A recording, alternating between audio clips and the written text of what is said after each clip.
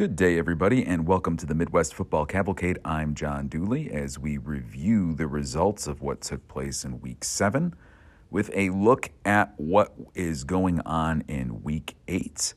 Make sure to subscribe to this podcast through Spotify or also on Apple Podcasts as well.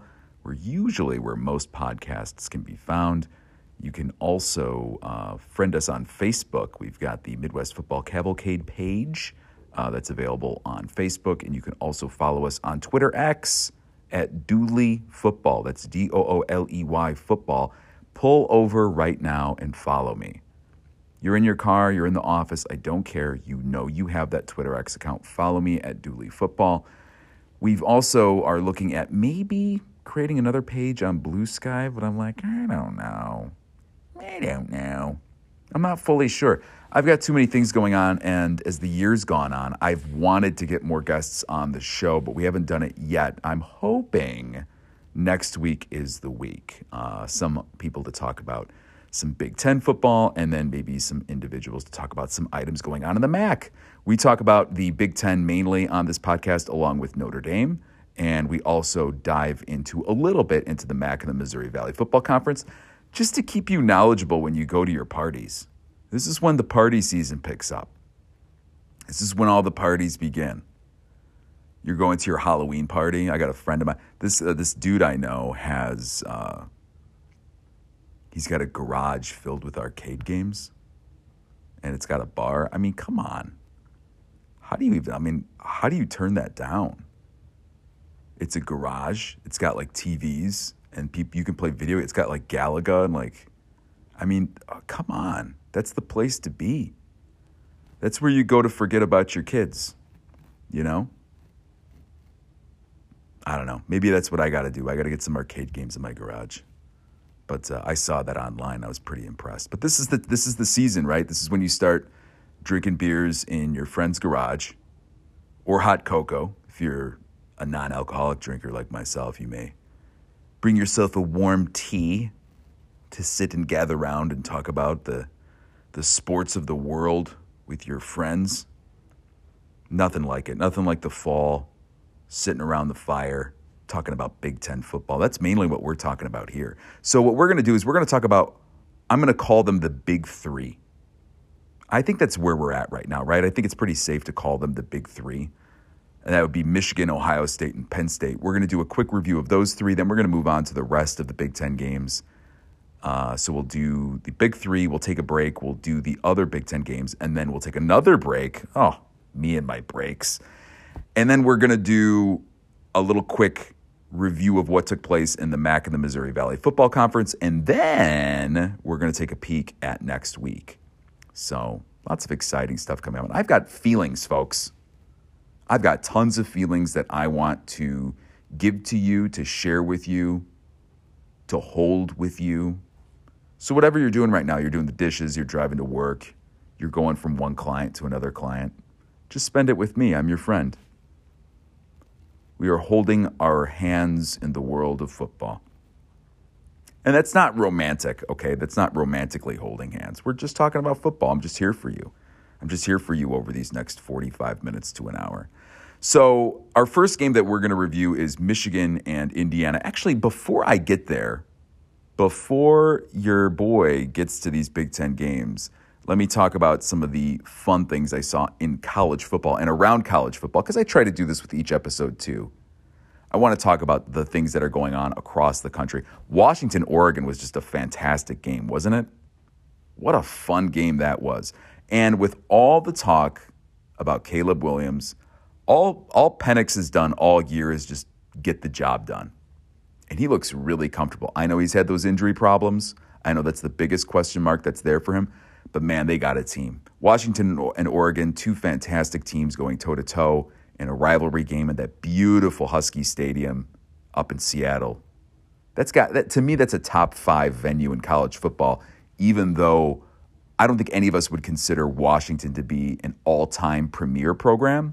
Maybe they're like second tier below those top tier historical programs, but just an amazing venue, looking out at the water and seeing the trees of the great state of Washington. So Big win for Washington over Oregon. Also, other games that we were going through, I watched. I couldn't get to sleep. I could not get to sleep while Colorado was blowing that game to Stanford. Really a shame for Deion Sanders and for the Colorado Buffaloes. Although I know there are many people who listen to this podcast who just absolutely despise the Colorado Buffaloes. I know you do. You hate Deion. You see him. You don't like him. You know, I think the only people more annoying than the people who love Colorado just because of Deion are the people who hate Colorado just because of Deion. I want it to be successful because I think it's good for college football. I think if he wins, it's a win overall for the sport. And they played one of the best halves you'll ever see. And then they just thought the game was over. And give credit where credit is due for Stanford. And that amazing play by that wide receiver. Holy macaroni. Just one of the better games that you'll ever see from a player. But they led that game 29-0 at the half. 29-0, and they wind up blowing it in overtime. So it's going to be very tough for them to. It's going to be very tough for them to make a bowl game with those 6 wins.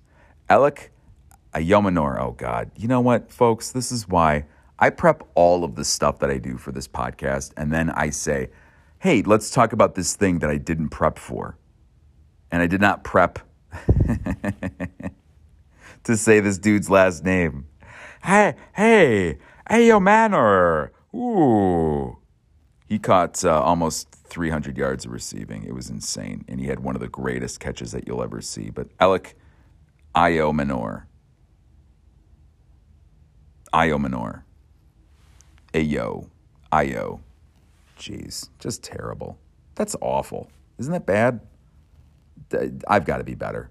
We just have to be better as a group. So those were the 2 games that really struck me over the week as I was finally feeling better after being sick the previous week. So if you're wondering about my health, don't worry about it. I'm fine. Thank you for your thoughts and feelings, though. I know you care deeply about me. And would you believe that we're getting close to Halloween? I haven't been to the pumpkin patch. Now, what type of Midwestern man could I be? And my wife's leaving this weekend, so I can't go to the pumpkin patch by myself because if Hallmark movies have taught me anything, I'm going to go there and I'm going to see someone I used to date in high school. We're going to fall in love, and I just don't want to do that to my wife. Ariel's a sweet lady. I shouldn't be meeting random women at pumpkin patches. So I'm going to wait till she's back, and then we're going to go to the pumpkin patch together because I'm a committed man. I'm committed. You know who else is committed? The top 3 teams in the Big Ten that we're going to talk about right now. That wasn't really that good of a segue. Michigan defeated Indiana 52-7. The game went about the way that you thought that it would. The quarterback controversy, if you could even call it that, at Indiana is a mess between Sorsby and Tevin, and it's just really a mess right now. And the whole program is a mess, and it's really the final straw for Tom Allen. This was the first game with their new offensive coordinator, Rod Carey, and it looked like the first game for offensive coordinator Rod Carey, but you also have to think about what Indiana's dealing with. You have to think about what they have and what they're able to utilize and their offensive weapons like Cam Camper. So it's not a lot for them to work with. They did jump out to a 7-0 lead in this game, but this was typical Michigan. And what's kind of neat to see from Michigan now is they look like a truly great team. Truly great teams go out and beat bad teams the way that great teams should beat bad teams. The Wolverines are now giving up just 6.7 points per game. They are the first team, I love this stat, by the way, they're the first team to give up under 10 points in each game through their first 7 games since the 1981 Clemson Tigers, who, for all of you football historians, as you know, won the national title in 1981. That's right, the 81 Clemson Tigers, national champs. Michigan right there with them. And did you also know, Mr. Dooley is full of stats today. You weren't ready for all these stats. You're getting out the Post-it notes. You're getting out the loose leaf paper. You're typing stuff now on a separate Word doc so that you can get all my great information. The top 3 points per game defenses in America all reside in the Big Ten. It's Michigan, Ohio State, and Penn State. That's why we're calling them the Big Three, because they're truly dominant. Now, the response to that from a lot of people is that's probably more of an indictment on the offenses and the bottom half of the Big 12 right now. And I'd have to say, yeah, that's a pretty good indictment. And Michigan really didn't play an out-of-conference schedule. I mean, at least Ohio State played Notre Dame. And Penn State had like a bad West Virginia team. Like, these aren't the best out-of-conference schedules from these teams. But that being said, it's still pretty impressive to have those be the top 3. I've been thinking a lot about J.J. McCarthy and thinking about how his game could potentially translate to the NFL as well. He was 14 of 17 for 222 and 3 touchdowns. And you're seeing that type of line from him every game that he plays. Every game that he's out on the field, he just seems so cool, calm, and collected. Nothing seems too big for him. I think a lot of that's due to his offensive line, who's done a really good job for him this year.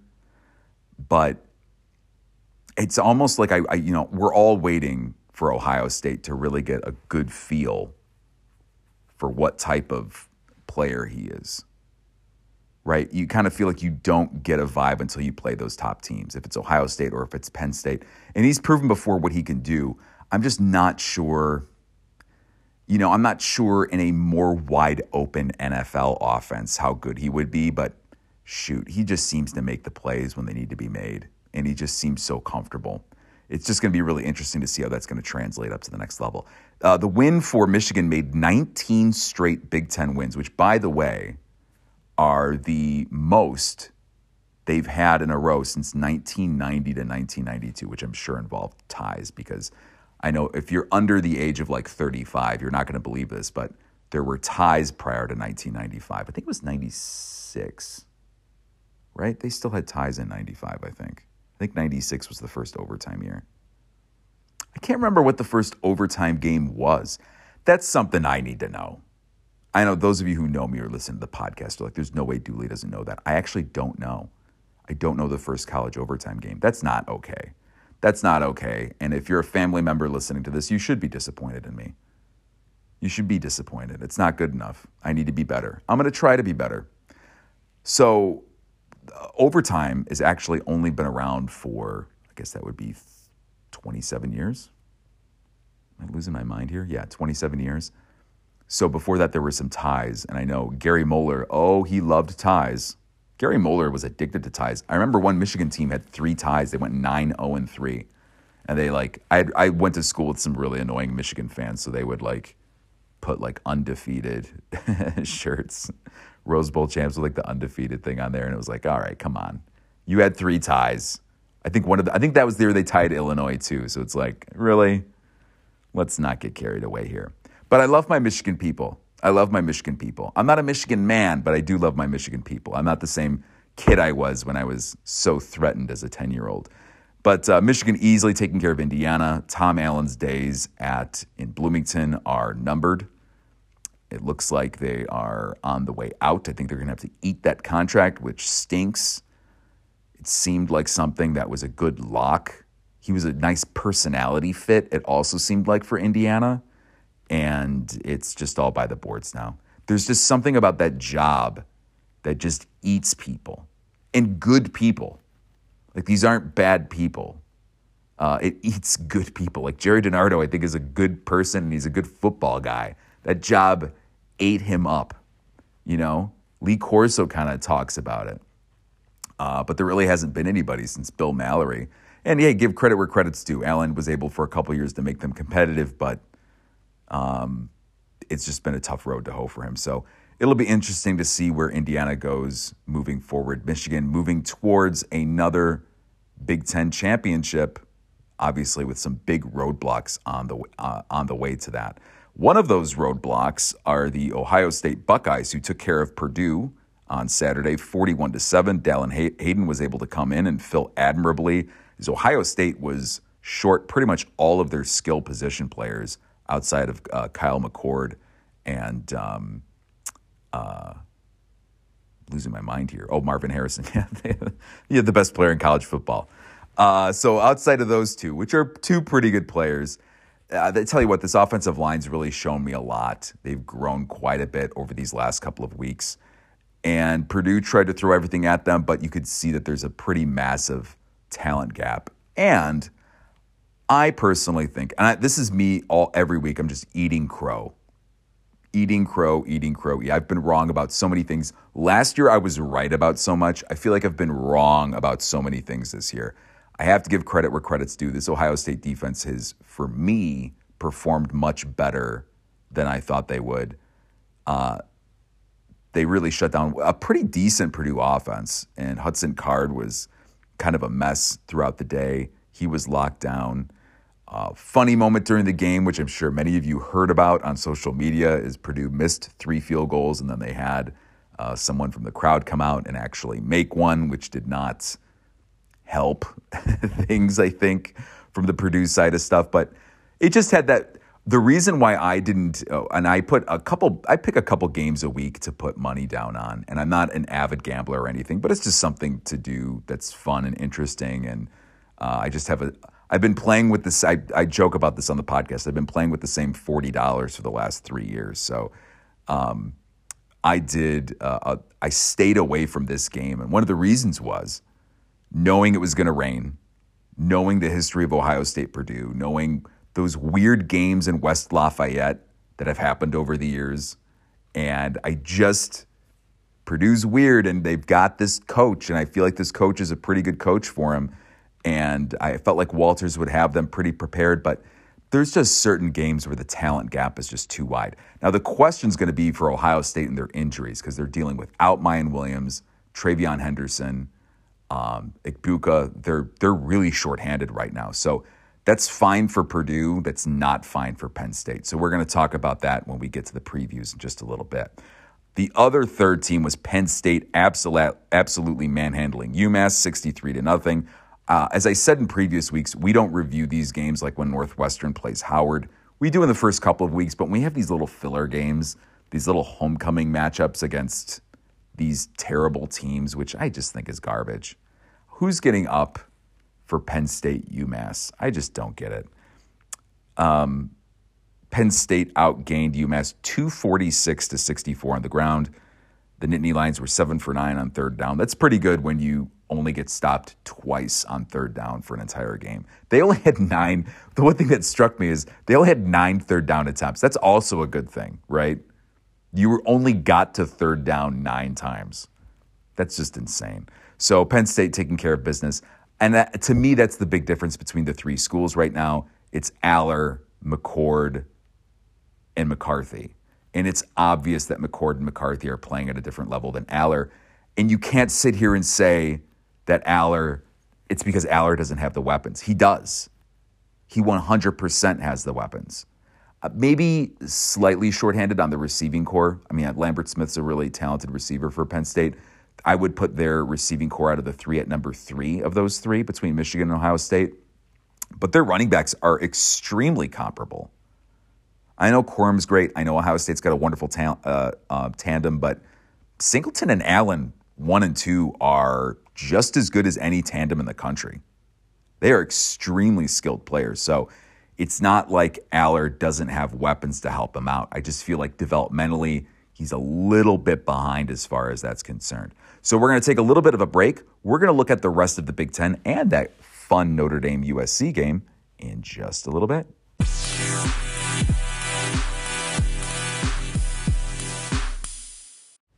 We are back here on the Midwest Football Cavalcade. Once again, reminder, follow us at Dooley Football on Twitter, X, and also on Facebook at the Midwest Football Cavalcade. And make sure to subscribe on Spotify and Apple Podcasts or wherever podcasts are sold or followed. The game that I want to get to next, and actually, let me lead off with this because we're going to get to the other Big Ten games. I know some of you are going to be upset, but I don't want people to get lost in the wash because the other Big Ten games were fantastic. great games. Rutgers, Michigan State, Illinois, Maryland, really good games. The one that I really want to get to, though, is Notre Dame USC.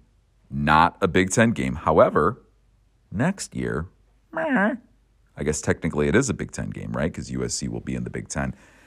But this was a really interesting game, kind of paralleled along with what's taking place with Caleb Williams and a lot of the stuff that's come out this week with what he's demanding in the draft. Reportedly, Caleb Williams is not just recommending draft position if he gets picked by somebody, but also a stake in the team that is going to draft him, which is quite a bit considering he may have to consult with Notre Dame because Notre Dame might actually be a part owner of Caleb Williams. So whoever drafts Caleb Williams may have to consult with the university because the Irish owned him for 60 minutes. And oh boy, we were talking about how I was eating crow and how I was always saying the wrong thing. And my word, I was wrong again on this one. What did I say? USC by 17? Jeez. Oh, ye of little faith. Notre Dame pounded USC 48-20. Caleb Williams, 23 of 37, under 200 yards. He throws 3 interceptions. The Irish get 11 TFLs, 6 sacks. USC turns the ball over 5 times. And what's really interesting is because they had so many short fields, if you look at the stats after the game, I was kind of blown away because it felt like a blowout. But, Notre Dame's stats weren't big because they were dealing with a short field the whole time. You're not accumulating a lot of yards when you're starting at the 30. So Notre Dame jumped on them early. It did kind of feel like USC giving it away or USC being kind of in shock from the bright lights as opposed to Notre Dame coming and taking it. You go out on the field, you win the games. Notre Dame went out, they took what was given to them. So you can't get down on the Irish for that. They took advantage of what was there. I thought Sam Hartman did a fine job, but I still have my questions. Still have my questions about that offensive line. USC's defense is not good. That's been proven throughout the year. They've got a very loose defense. And Caleb Williams looked a little defeated and frustrated. I thought he collapsed under the pressure. I thought Notre Dame had a great game plan. And boy, I was wrong about that Notre Dame not having any defense or feeling a little undersized. They might be a little undersized, but they are quick. And you know what? They played really well, not just against USC with a really good offense, but also Ohio State. And if you play well against those two teams, you should get credit where credit's due. Notre Dame had no business winning that Duke game. That was 100% based on the defense's performance in the first half of that game, where Duke really wasn't able to do anything. And the Irish defense dealt with a lot of short fields in the second half against Louisville. I know they didn't play well. And we'll get to that in just a second about the Louisville loss, because that's the thing that really kills you right now. Because if they win that game, they're still in the national title hunt. Like Notre Dame's got a valid look at getting into that Final Four. And now it's not there. It no longer exists. They knew they were going to have a couple marquee games. They had to get a couple marquee wins. They got one of them.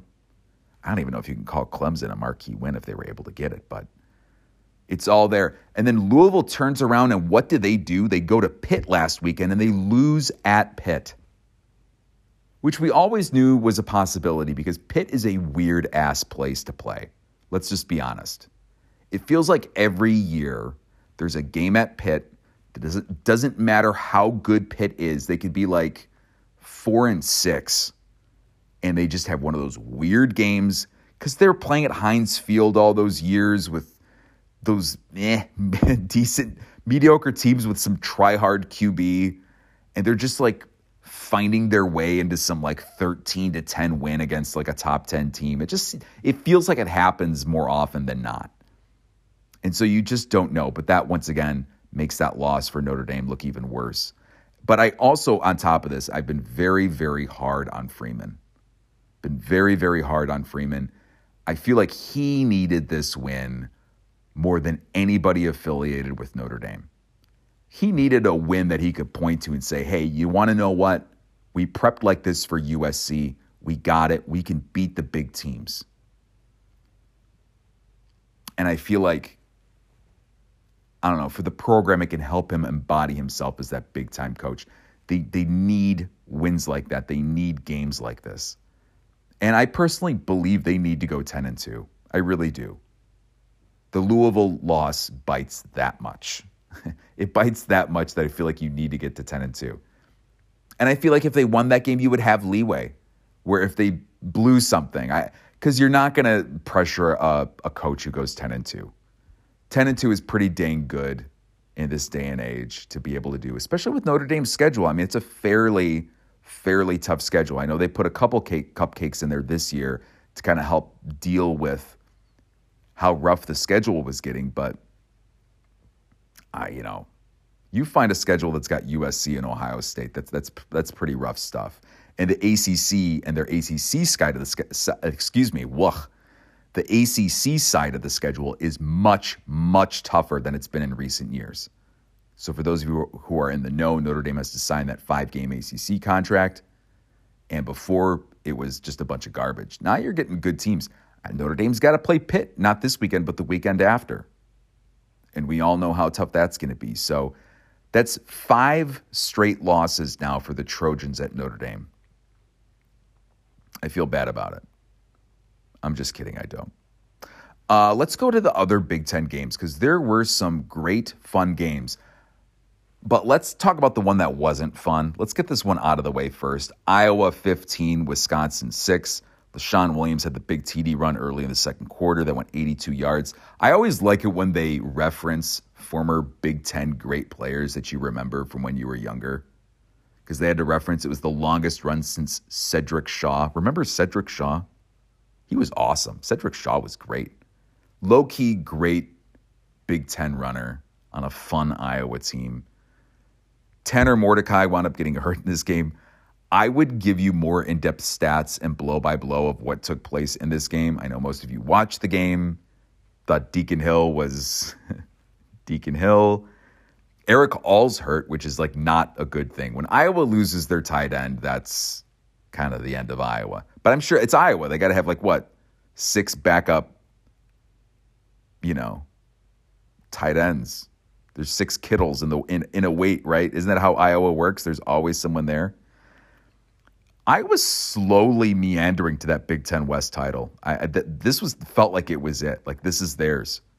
And they've got one of the most dominating defenses in the country. And it was on display. And because of that defense, dude, that's right, dude. Because of that defense, they can beat anybody, anywhere, anytime. All they have to do offensively is not turn the ball over, be able to run the ball somewhat. You need to be able to make a play. Your offense has to be able to make a play. And I personally feel that's been the difference with this Iowa team. They've been able to design a play or 2 plays to really break them through and help them out. That really sounded like some high-level college football talk right there, right? They get 2 plays for long distances that help them get the yards to score the touchdowns. I hope you know what I'm trying to say here. They understand the offense that they have. They know how to work within the offense, and I think Brian Ferentz has been a bit more realistic without being too conservative. He knows he does still have to take those risks. When before, I think he just was like, well, we're just going to run this into the back of the center's butt, and hopefully we get pushed forward. Braden Locke is going to be taking over for Wisconsin. I just confirmed that before recording this podcast. So one of the reasons for the delays, because I wasn't sure what was going on with that, but Braden Locke is going to be starting next week against Illinois. I don't know what to make of this whole regime change at Wisconsin. I really don't. Luke has not been able to give this team an identity, especially on offense. It looks discombobulated. It looks uncomfortable. And quite honestly, it's looked like that from jump. Even in the games that they've won, nothing's really looked or felt fluid for them on the offensive side of the ball. And there's talent there. There's talent on the team. You can see it when you're watching the games. This is not a team that's bereft of talent. But Iowa's that team that's going to punch you in the mouth, and you have to be willing and able to respond, and it just wasn't there. Too tough, too sad for Wisconsin, but Iowa slowly crawling to that Big Ten West title. I did not have.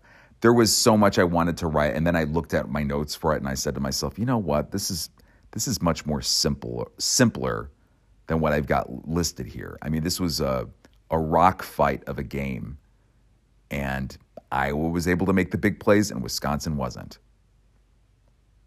That's why you listen to the podcast, for that amazing summary, right? I mean, that's what it's all about. Let me get to my 2 favorite games of the week. I should have just led the podcast off with these because I've been lulling you to sleep with all these garbage games. So just to let you know, I can't watch every minute of every game that I'm looking at. So some games I do the extended, like the shortened version of the game, which is like the 30-minute version of the game that I can watch late at night, while Ariel thinks that I'm reaching out to some long-lost girlfriend when I'm really just watching a Big Ten football game that happened 3 days earlier. So I'll watch that late at night, and then I'll also and then I have a couple games that I'll watch live.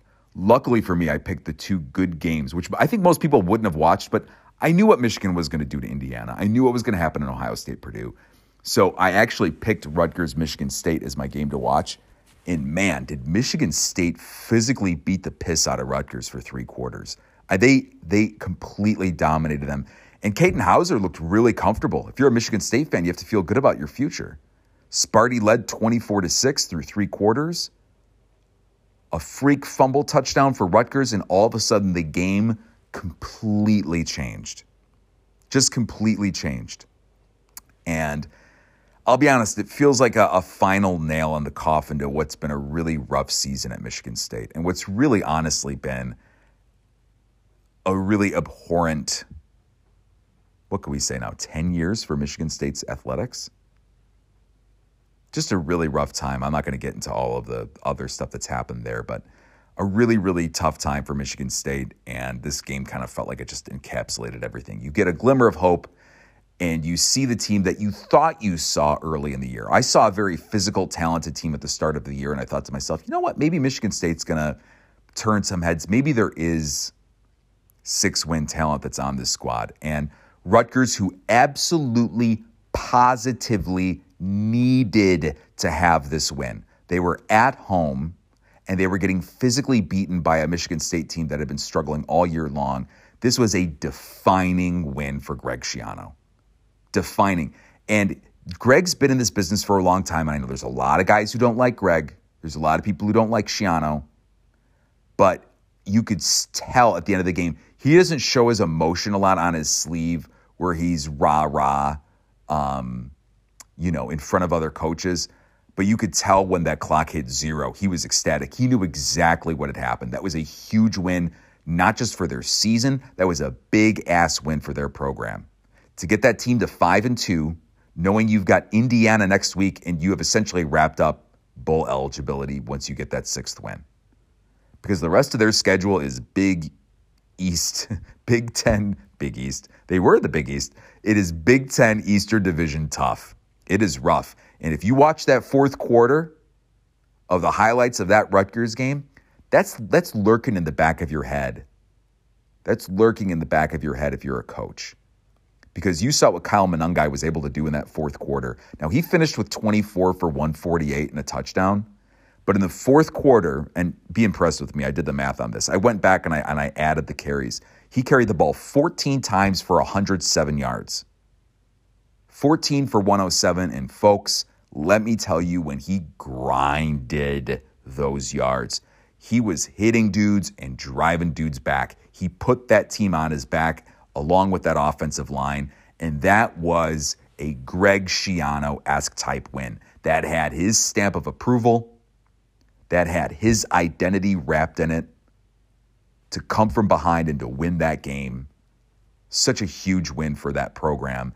And to keep them viable, to keep them interesting, to keep people interested in Rutgers football in that area, and to know that they're going to be competitive. I think it says quite a bit. It says a lot because they still got to play Ohio State. They got to go to Iowa. They got to go to Penn State. That's tough. So they got to get that win at Indiana next week. And then they do have a home game against Maryland, but that's tough too. I mean, it's a buzzsaw. So they really, really help themselves. And I think really, because it's going to be incremental there. I don't really think they have the opportunity to make the leaps like some of the other Big Ten schools do when they have good seasons. For Rutgers, it's more incremental. And this just helps them move where they need to get to. So huge win for Greg Schiano, huge win for Rutgers. I was extremely impressed watching them come back and just watching them stomp over Michigan State in those last two drives. That's the type of physical Rutgers team that I thought we would get at the start of the year. I just wasn't sure it was going to lead to 6 wins, and it looks like it might actually do so.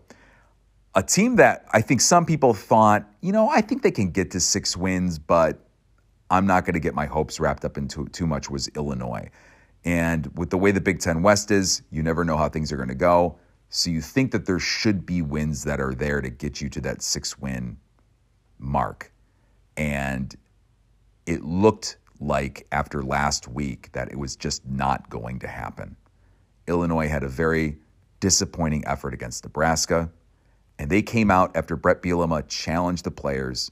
He apologized to the fans. He said it was an awful performance. It was unforgivable. And they go into College Park against an extremely talented Maryland team that just played with Ohio State for 3 quarters and won on their field 27-24. Griffin with the field goal kick as time expired, but Bielema wanted a response, and he got it. And folks, however you feel about Brett Bielema, that really says a lot, I think, about him as a coach. Coaches who go out, challenge their players, and then those players immediately respond, that tells me a lot about that coach, about how the players feel about that coach, about how they don't want to disappoint that coach. And they did it from jump.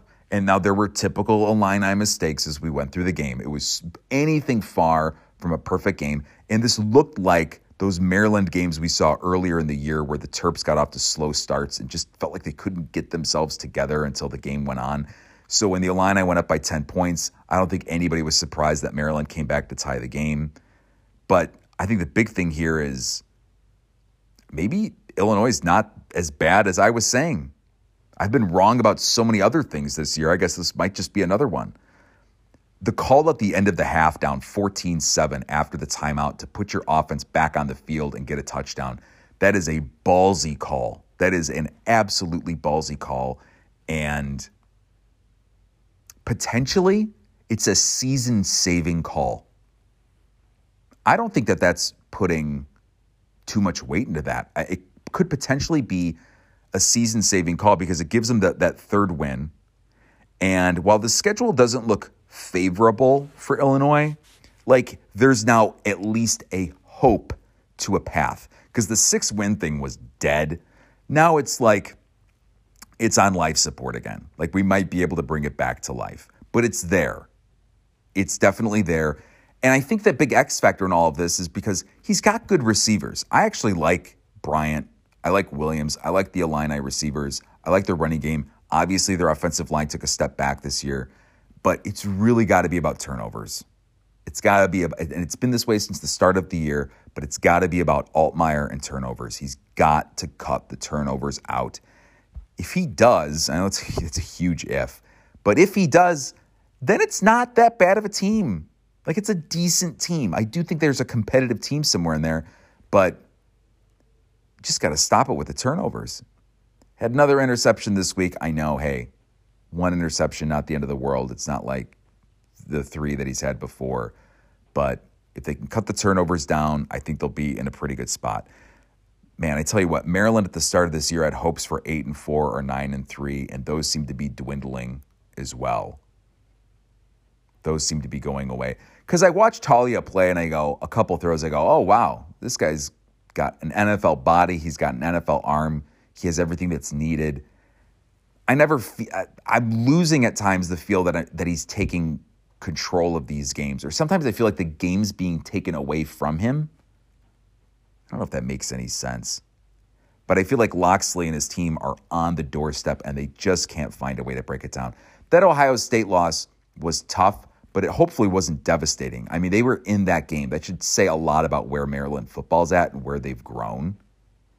But this loss, oh man, this loss is absolutely devastating. So new hope for Illinois, a new major setback for Maryland, and we'll see if they're able to recover. What we're going to do is we're going to take a break. We're going to then quickly review what took place in the MAC and the Missouri Valley Football Conference with a look to their games also in the next week in just a moment.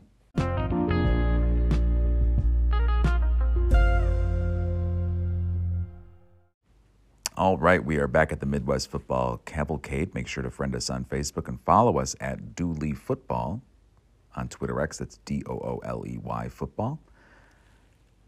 Oh my goodness. So what took place in the MAC last week? You know, people sometimes ask me, they'll be like, do you really think you should be doing MAC and Missouri Valley Football Conference reviews? And I tell them, you know what, when you're at a party, you're at one of those Halloween parties and you see someone's wearing like an Illinois State sweatshirt, don't you want them to know like what's up? Like what's going on? Give them a vibe, an update as to what's happening. You get insider information that other people just don't get. So the MAC, for instance, has had some interesting results in the last week. I feel like there's been more of a settling as to who the real contenders are in the MAC. Some of it's expected. I think it's mainly the teams that are struggling are continuing to struggle, and they were ones that we expected, although some of the games were a little bit closer than I thought. Eastern Michigan took care of Kent 28-14. Felt like that was kind of expected.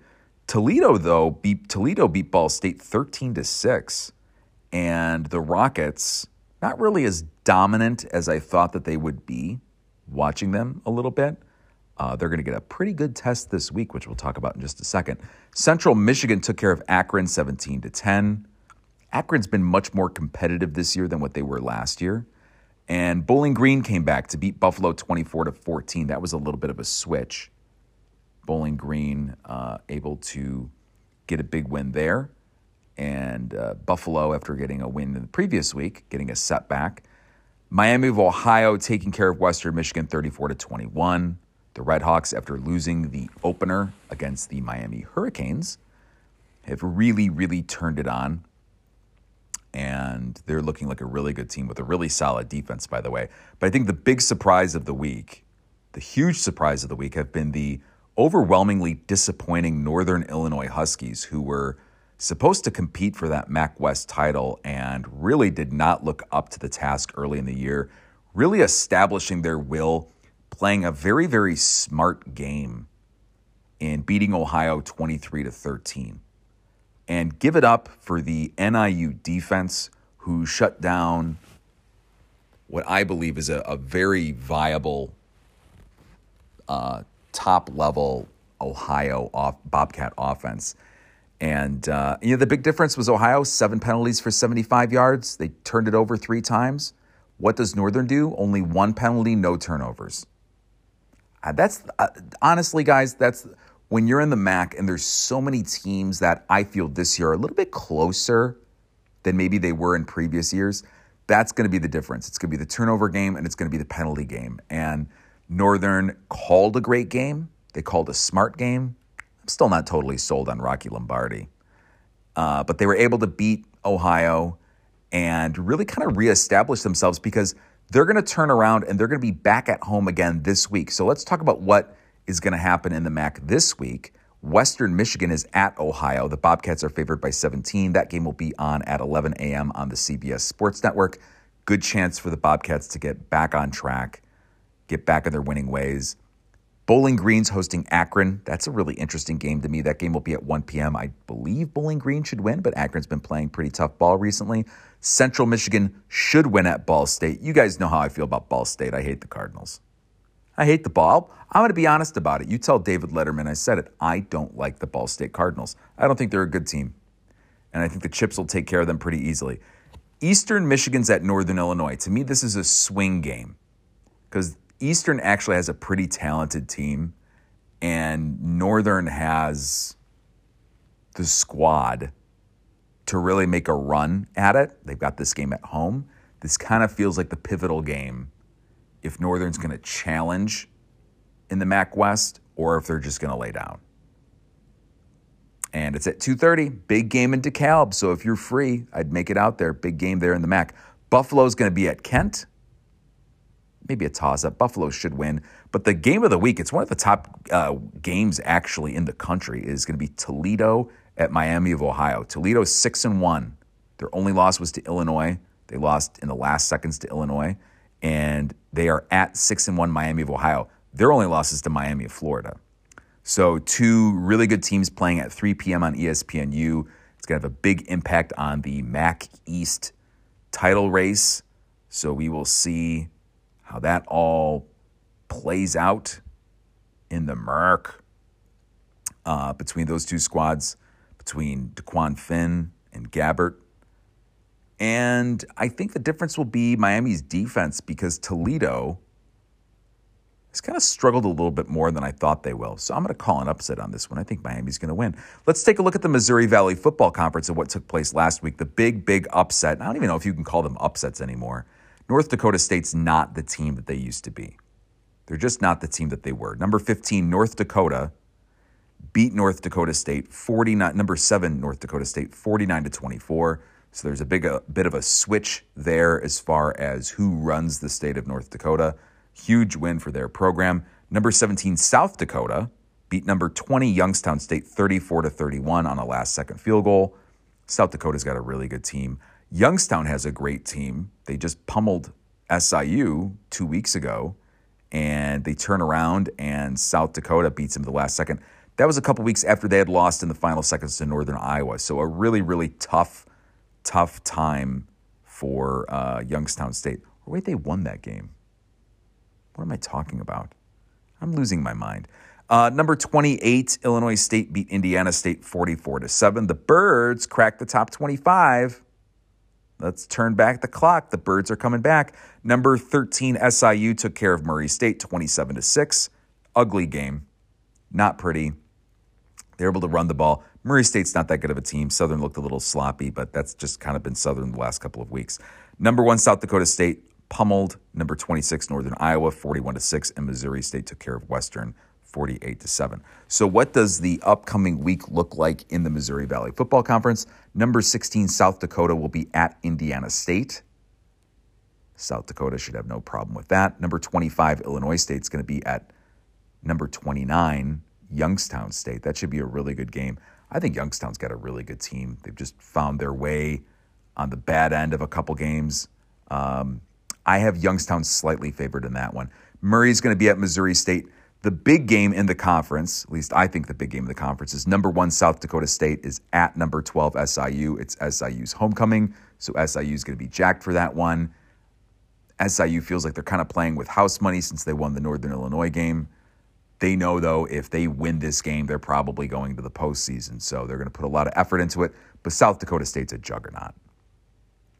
I believe the figure was that they returned 19 starters from their team last year. This is a FBS mid-level team that just is happening to play in the FCS. So hopefully Southern can pull a miracle there. Western's at North Dakota State, number 15 North Dakota State. Just crazy to see how low that they're ranked now. And then number 9 North Dakota is at number 30 Northern Iowa. So that will be a decent game as well. Always fun for those games at Northern Iowa. So that is what is taking place in the MAC and the Missouri Valley Football Conference. We're going to do our Big Ten preview here just after a short break.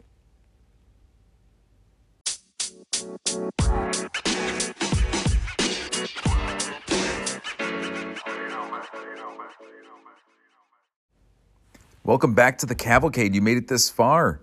How exciting is that? That's pretty exciting. It's been a wonderful time hanging out with you. You can stop holding my hand, by the way. You've been holding my hand this whole episode. That's kind of awkward. I didn't ask for that. I just said to hold my hand for a little bit, not the whole time. You know. Hopefully the weather out by you is nice. Right now it's raining as I'm recording this. A little bit of a drizzle. I haven't been able to mow my lawn in a while. I gotta give it the short cut soon. You know what I mean? We're almost entering shortcut territory. I don't know when I'm going to do this shortcut, but I've got to send that text out to my friends. When are you doing your shortcut? Always exciting talk with other dudes cutting their lawns. Anyway, let's go to our Big Ten preview for Week 8. I am so excited for the football. I've got so much stuff going on to just sit back, kick back, and watch some games. At 11 a.m., number 7 Penn State, number 3 Ohio State. The Bucs are favored by 4.5. Ryan Day, as of right now, is still hopeful that all three guys are going to play. Agbuka, Henderson, and Williams. He says that he believes that they will play. He essentially kind of toyed it around and said it was going to be like a game time decision. So we'll see what takes place. This is going to be tough. I think Ohio State's going to win the game because they're at home. And I think the difference is the quarterback. I said it in the previous segment. I think the difference is really just Aller against McCord. You saw, I think we all were looking at that Notre Dame game. This is also another huge help is that McCord, I should say, got to play Notre Dame before this game to be in that type of like big time environment. Because I think we were all kind of wondering what type of dude we thought we were going to see or if he was going to buckle under the pressure. I didn't see a guy who was too flustered by the pressure in that game. So I have confidence. But Penn State can bring it, man. They can bring it. So I'm so excited for this game. Usually I've got some other items I can throw in here, but I'm just excited to watch it play out. I've been a big champion of Penn State all year. I've been a big champion of their defense, their versatility on offense. And I think it's going to take Franklin being willing to make some bold calls in the game. Bold calls. Michigan was willing to do it to break the string against Ohio State. Penn State's got to do it for this. So I still think Ohio State's going to pull it off. I think it's going to be a low-scoring game. I've got like 17-16. That's what I'm looking at. I think Penn State will hang in. I think they will, but I think the difference is Ohio State going to be able to get the ball in the end zone. I think Penn State's going to be settling for some field goals. Moving along, Rutgers at Indiana, 11 a.m. on the Big Ten Network. The Scarlet Knights are favored by 5. The Knights trying to get bowl eligible. It's a huge game for them. Indiana is still trying to figure out their quarterback situation. There's an old adage that says, if you think you have 2 quarterbacks, you probably have none. It's kind of where Indiana is right now. But what Rutgers is going to have to do is really establish that ground game early, control the clock, get in the lead early, and force Indiana to throw the ball.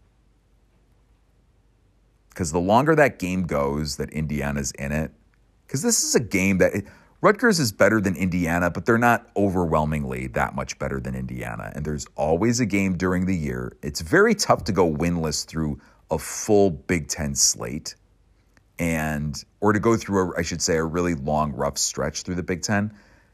And I think Indiana, this could be the game that they show up and play for and find a way to get a win. So you have to put that seed of doubt into their brains early. So it's going to be important for Rutgers to jump out early. But I've got Rutgers winning this game and winning it pretty handily. I think Indiana offensively is going to struggle. I've got, I've got it a little bit closer. I've got Rutgers 24, Indiana 17.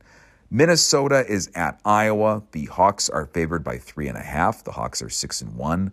This game will be on at 2:30 on NBC. Oh, by the way, no Peacock games. Oh my God, what are we going to do without our Peacock?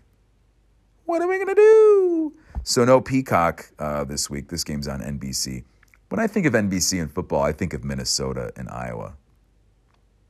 That's something that I think of. I also think of the Floyd of Rosedale. I love the name for that trophy.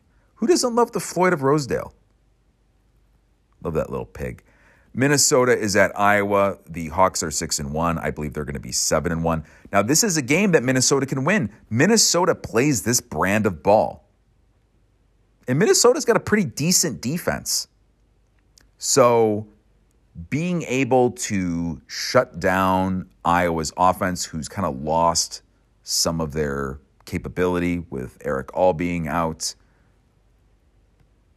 it's going to be tough. But Kelly McManus in Minnesota against the Iowa defense, my God, I think it's going to be ugly. As a matter of fact, I'm going to put this out here. I think Iowa's going to win 13-3. I think Minnesota's going to get 3 points. There it is, PJ Fleck. Bullet board material. That's right. 3 points. That's what I'm giving you, bud.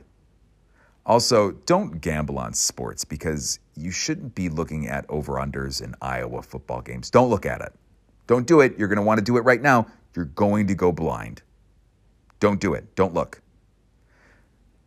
Wisconsin at Illinois, which is now suddenly a really interesting game.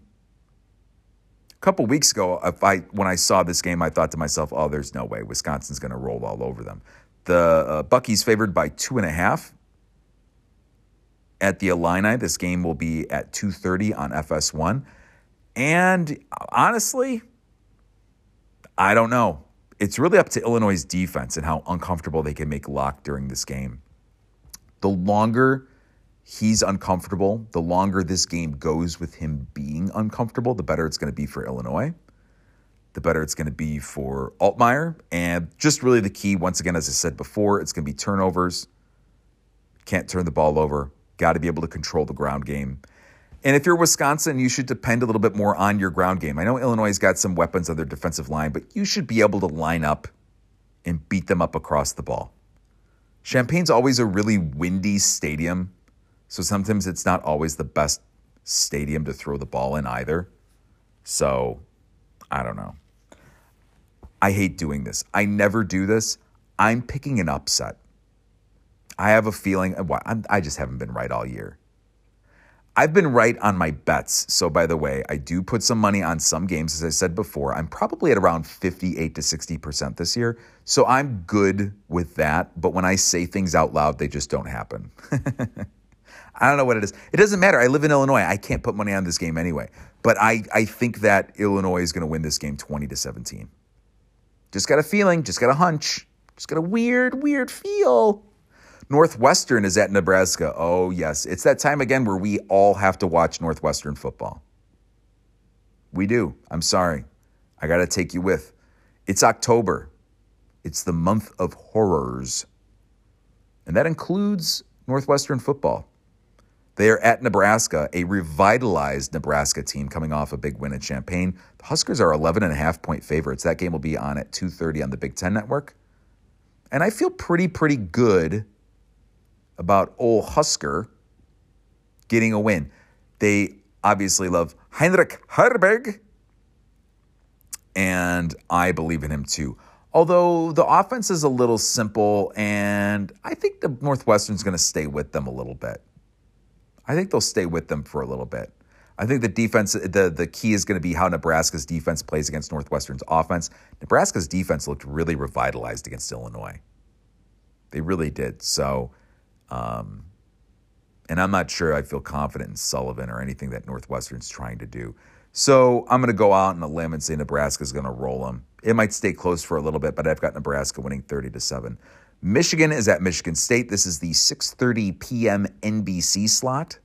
So the Wolverines are favored by 24 in East Lansing. They should win this game and win it easily. Now, this game is a rivalry game that has a history of weird things taking place. And a lot of times, the heavily favored team winds up actually losing this game. I just think the talent gap is too wide for something like that to happen.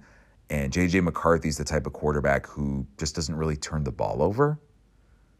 So I don't think that is a thing. I don't think that's something that you're going to see. I think Michigan will take care of business, and since it's a rival, I think they're going to find a way to stomp on them. I think Michigan's going to win this game 55-7. That's how I feel. Hey, listen, you can't get on me for how I feel. You can't. It's my emotions. It's my feelings. And if one thing our current society has told us is that my feelings are valid. That's right. My feelings are valid. And you need to validate them and respect them and love them and own them. Take them with you. I hope you enjoyed spending your Week 7 review, Week 8 preview with me, going through our college football games, and hopefully you enjoy watching football in the upcoming weekend. I love football. You love football. I'm even watching the baseball playoffs. I enjoy everything. I love all sports. But hopefully we get another wonderful week of good Big Ten games. I'll be excited to talk about them next week. Also with a look towards the week after as we approach Halloween. You guys have a great rest of the week. Have a good weekend, and I'll talk to you later on the Cavalcade. Remember once again to follow us on Facebook, follow us at Dooley Football on Twitter X, and subscribe to the podcast on Spotify or Apple Podcasts. You guys have a good one. I'll talk to you later.